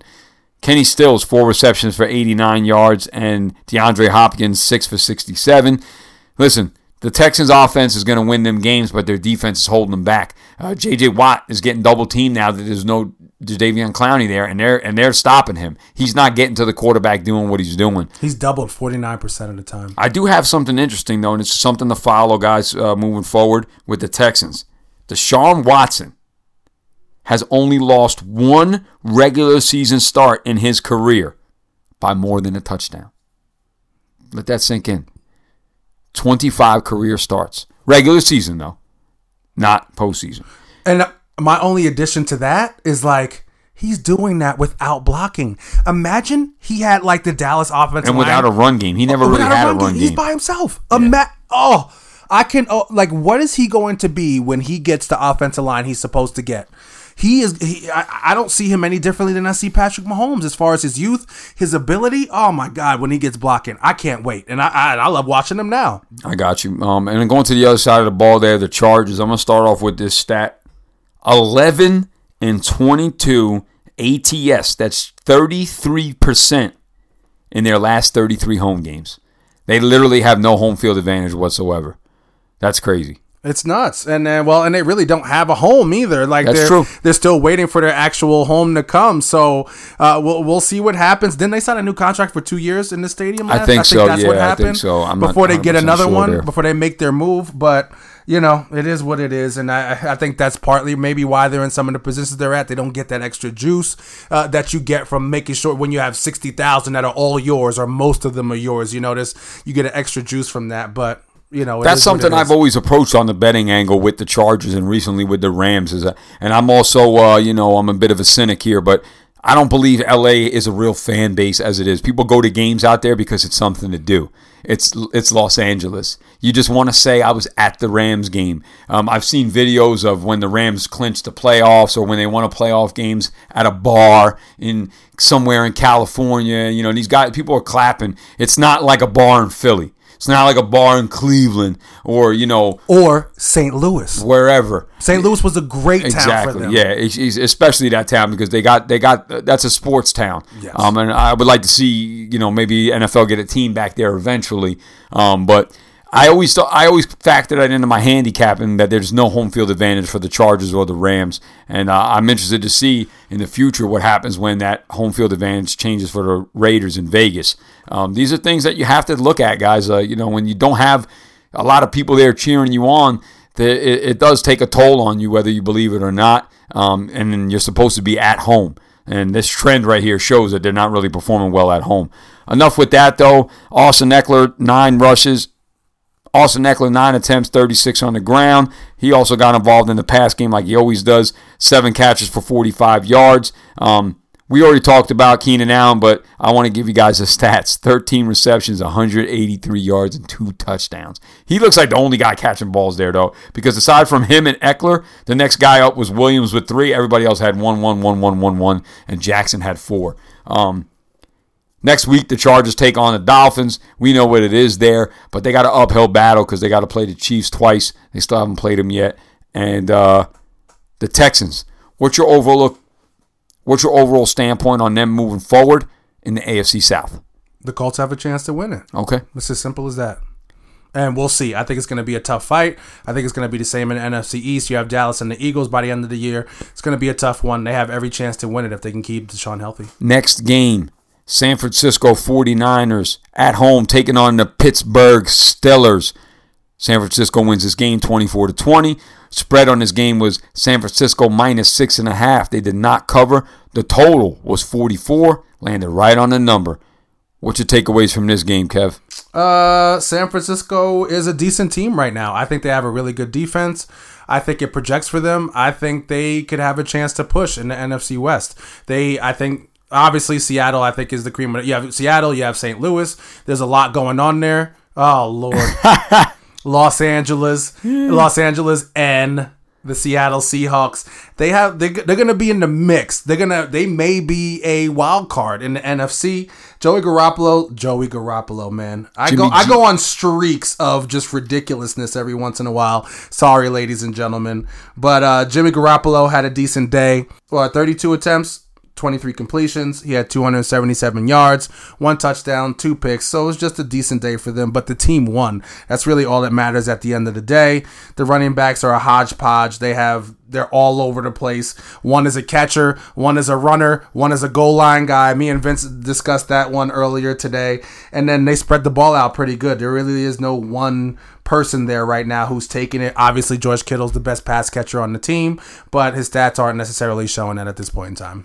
Yeah, San Francisco's defense is looking pretty good, albeit they did play a quarterback in his first start. They look good. I can't really say bad things about this team. I did discuss with Kevin, though. They sit at 3-0 right now, and I like to put in the fact that they did take on the Bengals, who are also 0-3. They played the Buccaneers, who sit at 1-2, and the Pittsburgh Steelers, who are now 0-3. So Kevin likes to say you play the team in front of you. I agree there, but looking at the strength of schedule, I don't know if I believe in the 49ers yet. I'm not saying they're a bad team. They're 3-0. It's very hard to get 3-0, and I do respect Shanahan a lot. Garoppolo's a little shaky right now. Just running back core. The thing I like about it as a San Francisco 49er fan, if I was a San Francisco 49er fan, I don't care who scores a touchdown, and I don't care how they get in the end zone. As a fantasy owner, it's driving me nuts. You got Raheem Mostert, or maybe I'll call him Raheem Mustard. 12 attempts, 79 yards on the ground. Matt Breida, 14 of 68. And Jeff Wilson Jr. he's Jeff Wilson Vulture. That's exactly who he is. I started him. 8 attempts. At one point, I was playing against him in one league. At one point in time, he had 6 attempts for 4 yards. He ended the game with 8 attempts for 18 and 2 touchdowns. Hey. Jeff Wilson Vulture. Receivers, George Kittle's in bits. 6 receptions, 57 yards. Kyle Juszczyk. I got that name right. I was impressed. That was really good. Yeah, thank you. If you look at it spelled, it looks like Chazreklik, but that's not it. I know how it is. Listen, if you guys are listening to me, go pull up Kyle Juszczyk's name and you tell me how to say it. I know I said it right because I heard them saying on the TV. You did. That was good. 3 receptions, 51 yards, and he has a good, very good stiff arm. If you want to guys go look back at that. We don't have visuals, obviously, but he stiff-armed some dude and threw him over his shoulder. Looked real good. Deebo Samuel, 3 receptions, 44 yards. They got my boy involved. Did you see that? Dante Pettis, 4 receptions, 20 yards, and a touchdown. He did the kitty cat. That's what he does. He does the kitty cat. It's a celebration there. I just did it. We got to get cameras one day. We'll be there. Mason Rudolph, 14 attempts, 27 yards, 2 touchdowns, and 1 pick. James Conner. When do we sign up for this panic attack here? I would actually buy low there. Really? You wouldn't buy low? I actually packaged the trade to buying low, and then I second guessed it and canceled it real quick. I was like, no, I don't know about that. The fact that they thought that they could replace him with Le'Veon, they thought they could replace Le'Veon Bell with this guy, I think is one of the funniest things on the planet. I thought it was funny the moment somebody said it out loud. I'm like, please, bro. Yeah, it just boggles my mind that somebody thought that was possible with this guy. I'm sorry. Yeah, man. I mean, James Conner's a good back, but it just this offense is it's in a whole new regime now, especially with Rudolph as the quarterback. And Juju, 3 receptions and 81 yards and a touchdown. You watched the game, he broke off one tackle and spun out and had I believe it was like a 70-yard touchdown run. You take that away. 76. 76. You take that away, that's 2 receptions for 5 yards. 4 yards, excuse me, I can't do the math, but that's nothing. So fantasy owners, good for you, but I'd be worried about anybody on this team. Somebody that we will talk about later on, maybe in a possible another episode, is Deontay Johnson. He had 3 receptions, 52 and a touchdown, but I'm concerned for this Pittsburgh offense. Their defense is like, all right, you know what I mean, but I don't know, man. I don't know. You got anything else here? Because I'm kind of moving along with this one. I'm bored with these guys. Let's keep it up. Nolans, Saints taking on Seattle Seahawks at the 12th man. Total in this game sat at 44.5. Seattle minus 4.5. Saints win this game 33-27. What do you got, Kev? You seemed a little shaky on the Saints. You didn't know what it was going to be. I doubled down on these guys. I just think Teddy Bridgewater is good enough. I thought he was good enough before this game started because the rest of the team is pretty good. They do give up some big plays on defense, so I will give you that. That happens a good amount, as you see the day that Russell Wilson had 32 for 50 for 406 yards and 2 touchdowns, but he's just flat out phenomenal, so that's what it comes down to. But the Saints played really well. They set up 2 scores off of something that was not offense, whether it be defense or special teams. They got 2 plays that were huge earlier in the game. I think that set them up for the rest of the game. But I enjoyed it. Alvin Kamara was the monster of the day. He did what he had to do. He carried them. He did what the best player on the team has to do, aside from Drew Brees, and he made sure he did it. He got it done. Michael Thomas came through. He had 5 catches for 54 yards and a touchdown. And Kamara was the best runner and the best receiver of the day because he had 9 catches for 92 yards and a touchdown. So it was a really good game. It was fun. I enjoyed watching it. How about you? Yeah, I just off topic here, but I was thinking, imagine if you had Russell Wilson, Keenan Allen, Mike Evans, and Alvin Kamara in your fantasy lineup. Those 2 guys right there, almost 200 points. They were all part of the perfect DFS lineup for any DFS lineup you could have put up. Yeah, that would have been. I'm just thinking about that. I'm like, and you know what? That's actually not a unrealistic foursome because you could have Kamara as your first pick. Maybe you get Keenan Allen as your second. Although I don't know if you could get Mike Evans as your 3rd round pick. Right. But you could definitely have 3 out of those 4 guys on your fantasy team with Russell Wilson, maybe getting him in a later round. But even just 3 guys, that's 150 points combined. It's crazy. Phenomenal. Yeah. Anyway, I was just telling Kevin earlier that, you know, I get to see a lot of the 4 o'clock games because I watch Red Zone, and there's usually not a lot of 4 o'clock games on, so you have more bits and pieces of the 4 o'clocks because there's only like 4 games on as opposed to 1 o'clock they put 100 games on, which NFL, I got to tell you guys every time, I hate it. But I was able to watch a lot of this game, and I was impressed with Teddy. You know, the first game he came out, he didn't look so good because he came off the bench. Maybe he wasn't ready, but he looked good. It's tough to get a win in Seattle. The rest of the team looked good. Kamara looked like himself, and Seattle fought hard. They always do. It's tough to beat this team, especially there. The biggest issue with Seattle is Pete Carroll and his running backs. He's back to doing what he's doing again. Chris Carson, 15 attempts for 53 yards. CJ Prosise, 4 for 5. The ground game was unproductive, and that's kind of what led them to an L, as I would assume. Tyler Lockett, 11 receptions, a $154 and a touchdown. I invested heavily in this young man, and he made me feel very good about that, especially the last 2 weeks. The first week, he had 1 catch for 54 yards and a touchdown, and since then, it looks like he's really into the game plan. He's not just running deep balls. He's catching the hitches. He's doing the crossing routes. He's doing all of the things that you need him to do.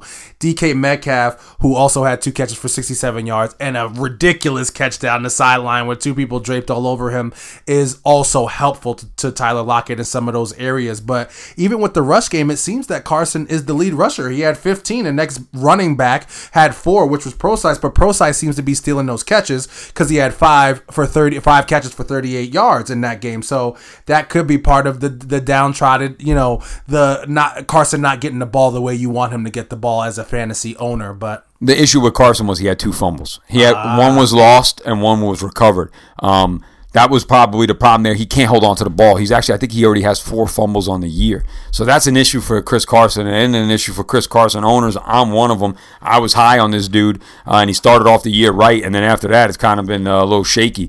But New Orleans Saints, Michael Thomas, 5 for 54. We said that, right? Yeah. Fuck. It's all right. We do that. Overall, my outlook from this game is the Saints, even though they lost their starting quarterback, they didn't miss a step in this game. It's tough to go to Seattle and get a win. They did that. I don't downgrade the Seahawks after this loss, even though I said it, very hard for this team to lose in Seattle. I think the Saints just caught them slipping. They weren't prepared for Teddy to perform the way he did, and I think they just caught him slipping. It was a matchup between 2 good head coaches. I think 2 playoff teams, and one got the better of the other one. I don't give the Seahawks a downgrade. I said that before. You got anything else on this game? I got nothing, man. Okay. Next game, Los Angeles Rams at Cleveland Brownies. Rams -3. Total in this game was 48. Went way under the total. Rams covered the spread.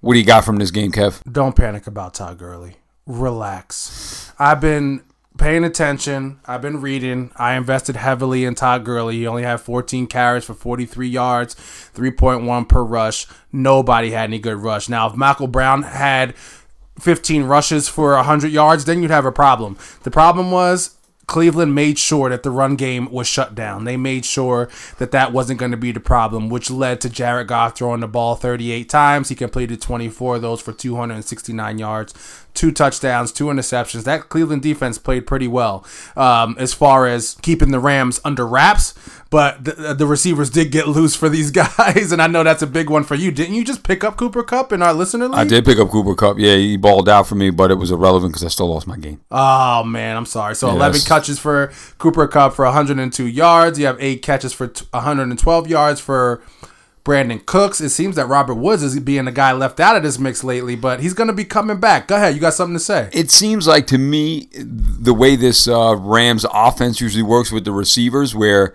one guy always has the big game, then there's the other guy that has the middle game, and one guy gets left out. That's always going to happen. If you want to have that receiver that has the good game, I feel like one of them is always going to get left out.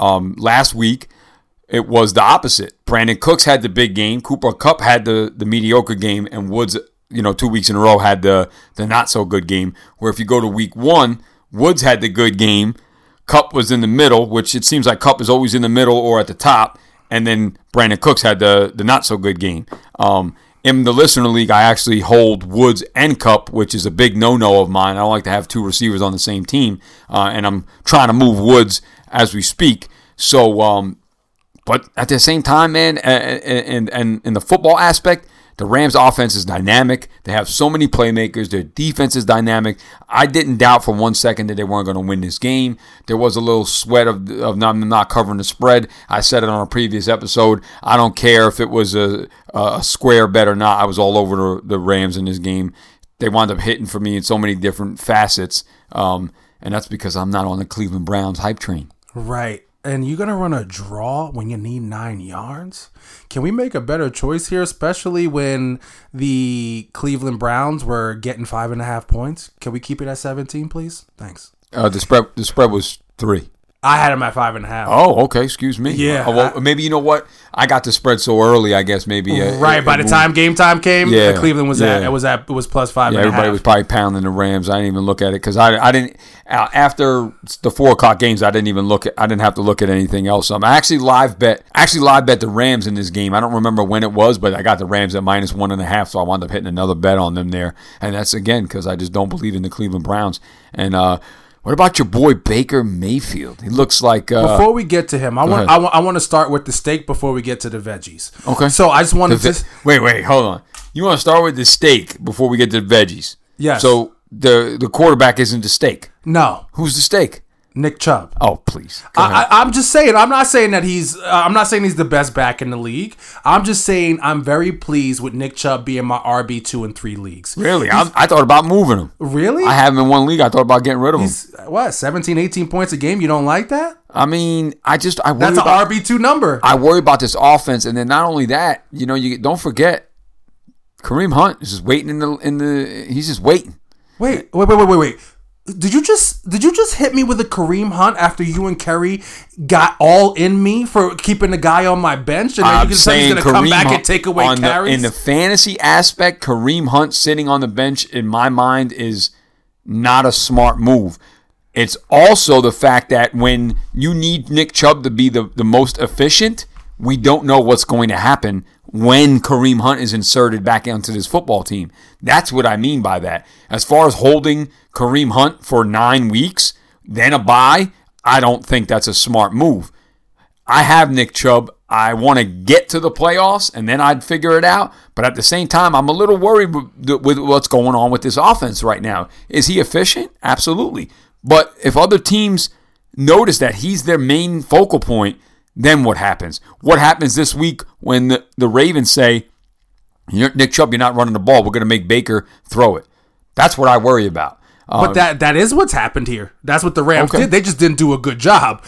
Baker Mayfield still threw the ball 36 times. So he was the guy and still averaged 4.2 yards per carry. Everybody knows that offense has gone through Chubb. As far as this year is concerned, he's been phenomenal in my look at it. I'm not saying he's bad. I'm just saying I'm thinking about getting rid of him because I'm worried about the offense.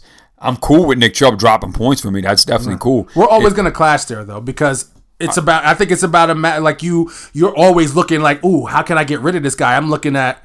I drafted good stock and I'm going to ride this stock out for the rest of the year. So we're always going to clash there. And I think that's a good thing for the listeners to hear because you're getting two sides of the ball. You either agree with what Kevin's saying or you agree with what I'm saying, or maybe you agree with both of us, and I think that's a good dynamic to think about from the fantasy aspect. Or, there are times that Kevin and I are on opposite sides of bets, and that's why we make our little wagers. We're going to give you an opinion on both sides and let you guys make the choice yourself. Right. So whether you believe that Nick Chubb is a guy that you want to sell down the line, or like Kevin says, he's a good, draft stock, it's one or the other. I don't believe in the Cleveland Browns.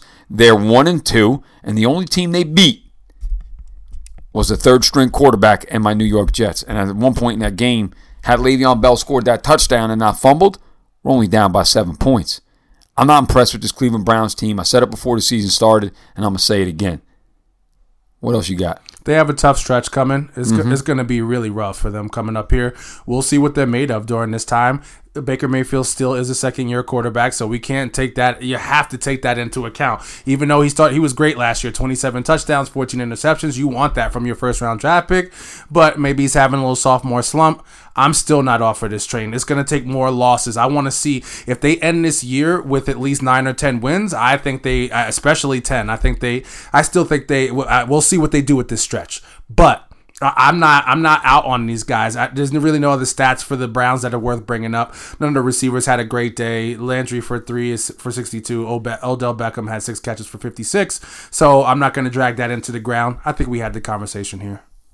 I'm actually looking at their schedule and I'm disgusted with the NFL that this team has another 3 primetime games. Give me a break. Why wouldn't they? They have the star power. Everybody's sipping the Kool-Aid. Star power. I got to watch Baker overthrow and misthrow people for 3 more primetime games. Give me a break. Anyway. Coming from the guy whose quarterback's name is Luke Falk. Are you kidding me? Luke He's Falk. He's the third string receiver. I can't even say it right. Look at him. Come on, bro. That's like me getting on you for starting DeShone Kizer. Like, that's not the guy we drafted. Give me a break. Next game. The Bears on Monday Night Football smoked the Redskins. This was an ugly game. NFL's missing on their primetime games. Giving the Browns more primetime games. And we got can't wait for next Monday. 2 0-3 teams playing. Whoopee. At least we got a good one on Thursday with your boys and the Eagles. I'm looking forward to that, be a good one. but it's not going to be good. I don't think. Yeah, I don't think so. Either. I was trying to be nice to the Eagles out there. We'll tell you about it during the Thursday night preview. Might be some dead birds going on. Anyway, Chicago Bears 31-15. Spread in this game was Bears minus 4.5, 5, whatever you had it at. They won this.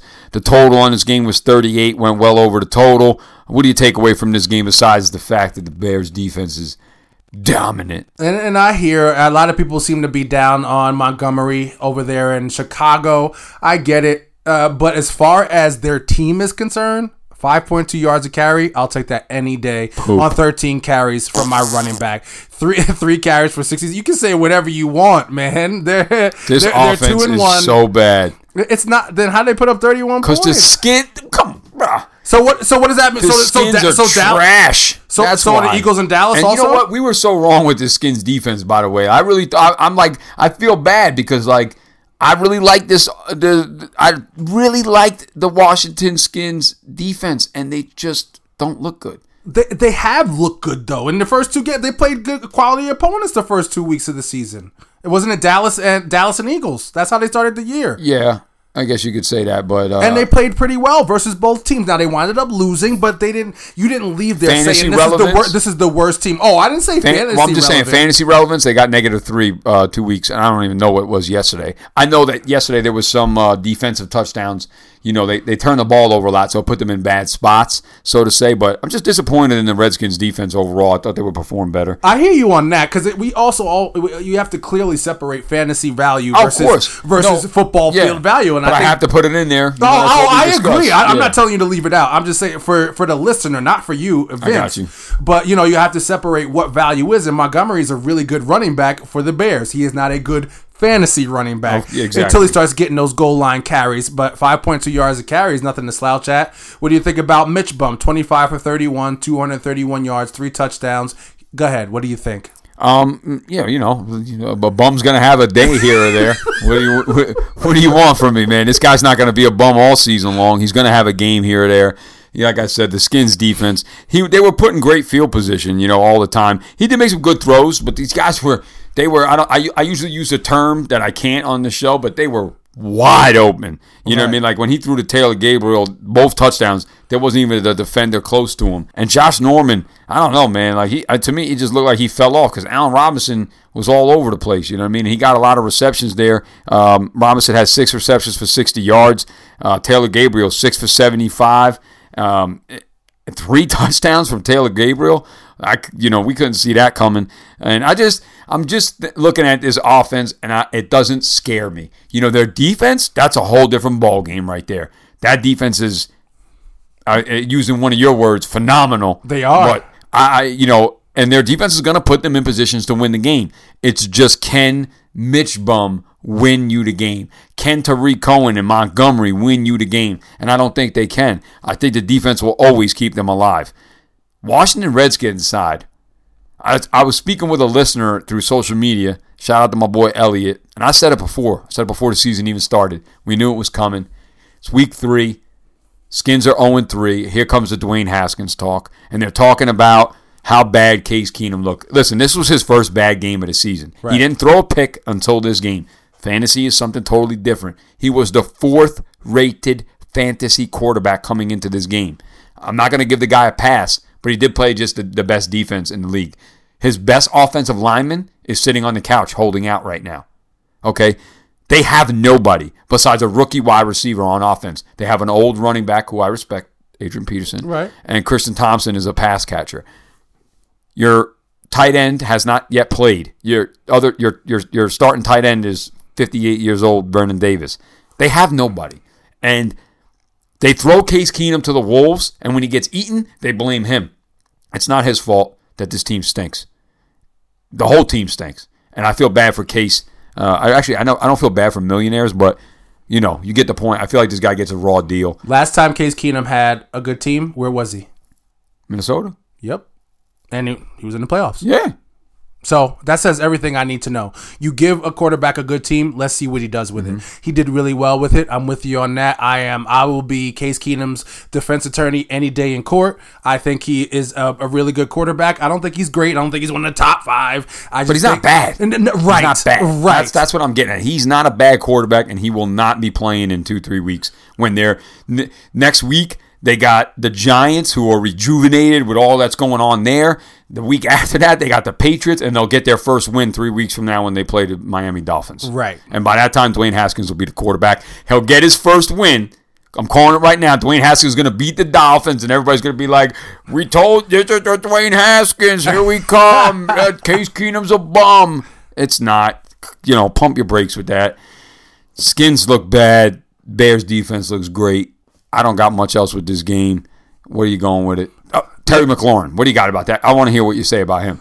He's really good. Very good. There's really nothing else to say. He's a good route runner. He can get downfield, 6 catches, 70 yards, and a touchdown. Paul Richardson also had a decent day, 8 catches, 83 yards for a touchdown. He also threw 3 picks. There's really not much else to say, man. Let's wrap it up. Yep. This is it for the Week 3 recap. I hope you enjoyed that. We dig in here. It's one of our favorite things to do. Where else are you going to go where anybody's going to sit there and talk about the Detroit Lions, where they're going to actually talk about the Arizona Cardinals, where they're going to actually talk about all the teams? You come to the First Pick Podcast, we talk about all your teams in depth. It's not going to be skipped over because it's not the famous thing. So if you like a team, maybe that everybody doesn't like, even the Dolphins. We talked about the Dolphins today, despite all of that. And we talked about them a little bit longer than we should have. I get that.